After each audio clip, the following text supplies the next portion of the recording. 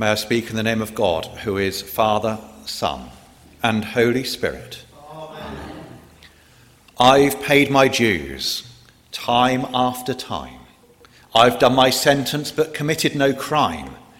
And bad mistakes, I've made a few. I've had my share of sand kicked in my face, but I've come through. Not words you probably expected to hear at the start of a sermon this morning. But who do you say that I am? Simon Peter responded, you are the Messiah, the Son of the living God. I've taken my vows and my curtain calls. You brought me fame and fortune and everything that goes with it. I thank you all. But it's been no bed of roses, no pleasure cruise. I consider it a challenge before the whole human race, and I ain't gonna lose. Jesus replied, you are Peter, and on this rock I will build my church. As I was reflecting on the gospel reading today, some of those words from We're the Champions came to mind. Today we think about St. Peter in the gospel reading, but we can't just take this one passage in isolation. You are the Christ, the Son of the living God.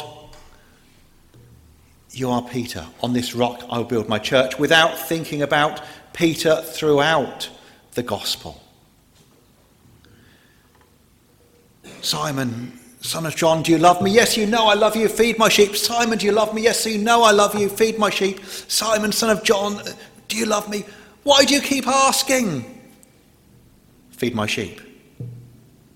And I tell you, before the cock crows, 3 times, before the cock crows, you'll have denied me 3 times, said Jesus. But even so, you are Peter.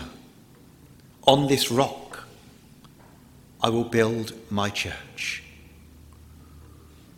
We are the champions, my friends, and we'll keep on fighting till the end. Till the end. Thinking of Peter and thinking of the other apostles also. Thomas, unless I see the holes in your hands and feet, unless I put my fingers in this hole in the side, I'll not believe Jesus has risen. Paul, formerly Saul, persecuting Christians, looking after the coats of those stoning Stephen to death. And on Thursday, the feast of St. Bartholomew, also thought to be Nathanael, who asked when told Jesus was coming, can anything good come out of Nazareth? Then after a brief conversation with Jesus declares, you are the Christ, the Son of the living God. The apostles, the disciples, the saints throughout the last 2,000 years. Good, bad, and ugly, all mixed into one. The saints, but also human. Also not quite getting it right.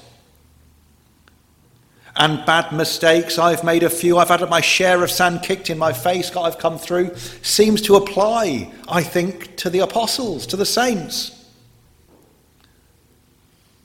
It's been no bed of roses, no pleasure cruise. Yeah, that seems to fit as well. But even so,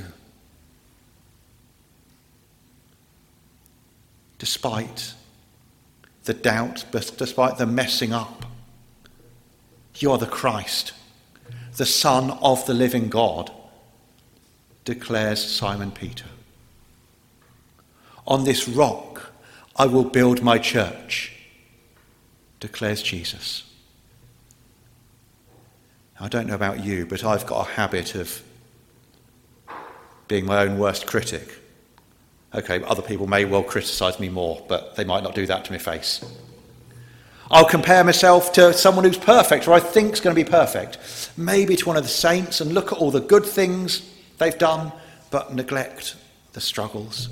Or other people I know think, well, they're much better Christians than me, they're much better priests than me. What can I do? I'm not the best, therefore I must be useless. I was rewatching Father Ted the other day, the Christmas special, being in, August. He wins a golden cleric. Oh, that means I'm one of the best priests in Ireland, he says. One of the best, or the best. Oh, there's other priests who are really good as well, Oh, I'm not the best priest. I'm a useless priest. I might as well leave the priesthood, he goes, and it goes off in a strop. It's almost binary, isn't it? It's either perfect or useless, nothing in between. And as we're not perfect, we declare that we must be completely and utterly hopeless. Well, that's how I feel anyway. I've had my share of sand kicked in my face. I can cope with that bit. I've come through. I wonder. Maybe it's just me. But looking at the saints, we see the good, the bad, and the ugly in each of them. We are reassured, surely, by that. In spite of Peter's later failures, which, there's a suggestion Jesus knew what was going to happen. Simon, son of John, do you love me? Yes, you know I love you. Simon, son of John, do you love me? Yes, you know I love you. Simon, son of John, do you love me? Yes, you know I love you. Why do you keep doing it? Just shut up, will you? I've told you I love you. Do you notice that 3 times? Then a bit later, Jesus says, before the cock crows, you're going to deny me 3 times. 3 declarations, yes, you know I love you, to match the 3 times of denying. You're with Jesus, aren't you? I don't know you. Don't know. You're with Jesus? No. You're with Jesus? I don't recognise your accent. Just shut up. I've never heard of him. 3 times. But still, in spite of Peter's failures, or maybe because of them, you are Peter. On this rock, I will build my church.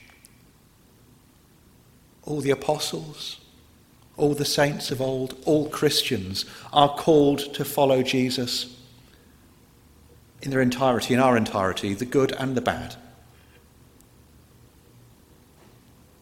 Our skills, our talents, our struggles, all linked together to be the unique individuals we are, each of us made in God's image, known and loved by God, who does not make mistakes.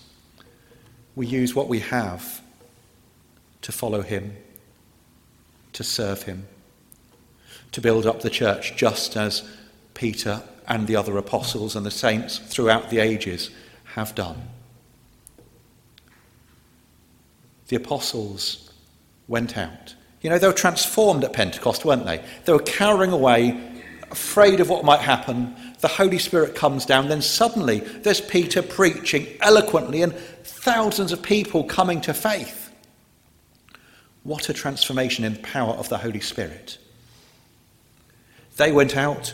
They proclaimed the gospel, not through their own strength, through God's strength. And the church grew. The church grew through the preaching of the apostles. We follow in their footsteps.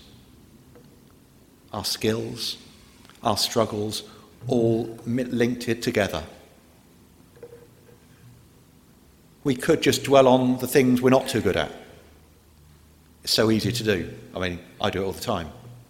Or we could acknowledge that, we're not all bad. There's quite good bits with us where we're blessed by God. And bad mistakes, I've made a few. Yeah, we can all say that. I've had my share of sand kicked in the face, but I've come through. Yes, that's the case, isn't it? How is God calling each of us to serve him? What can each of us do in our lives, in our witness, in our conversations and everything else to make Jesus known to others?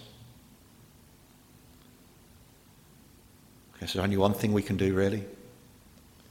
We can go on and on and on and on. In the name of the Father, and of the Son, and of the Holy Spirit. Amen.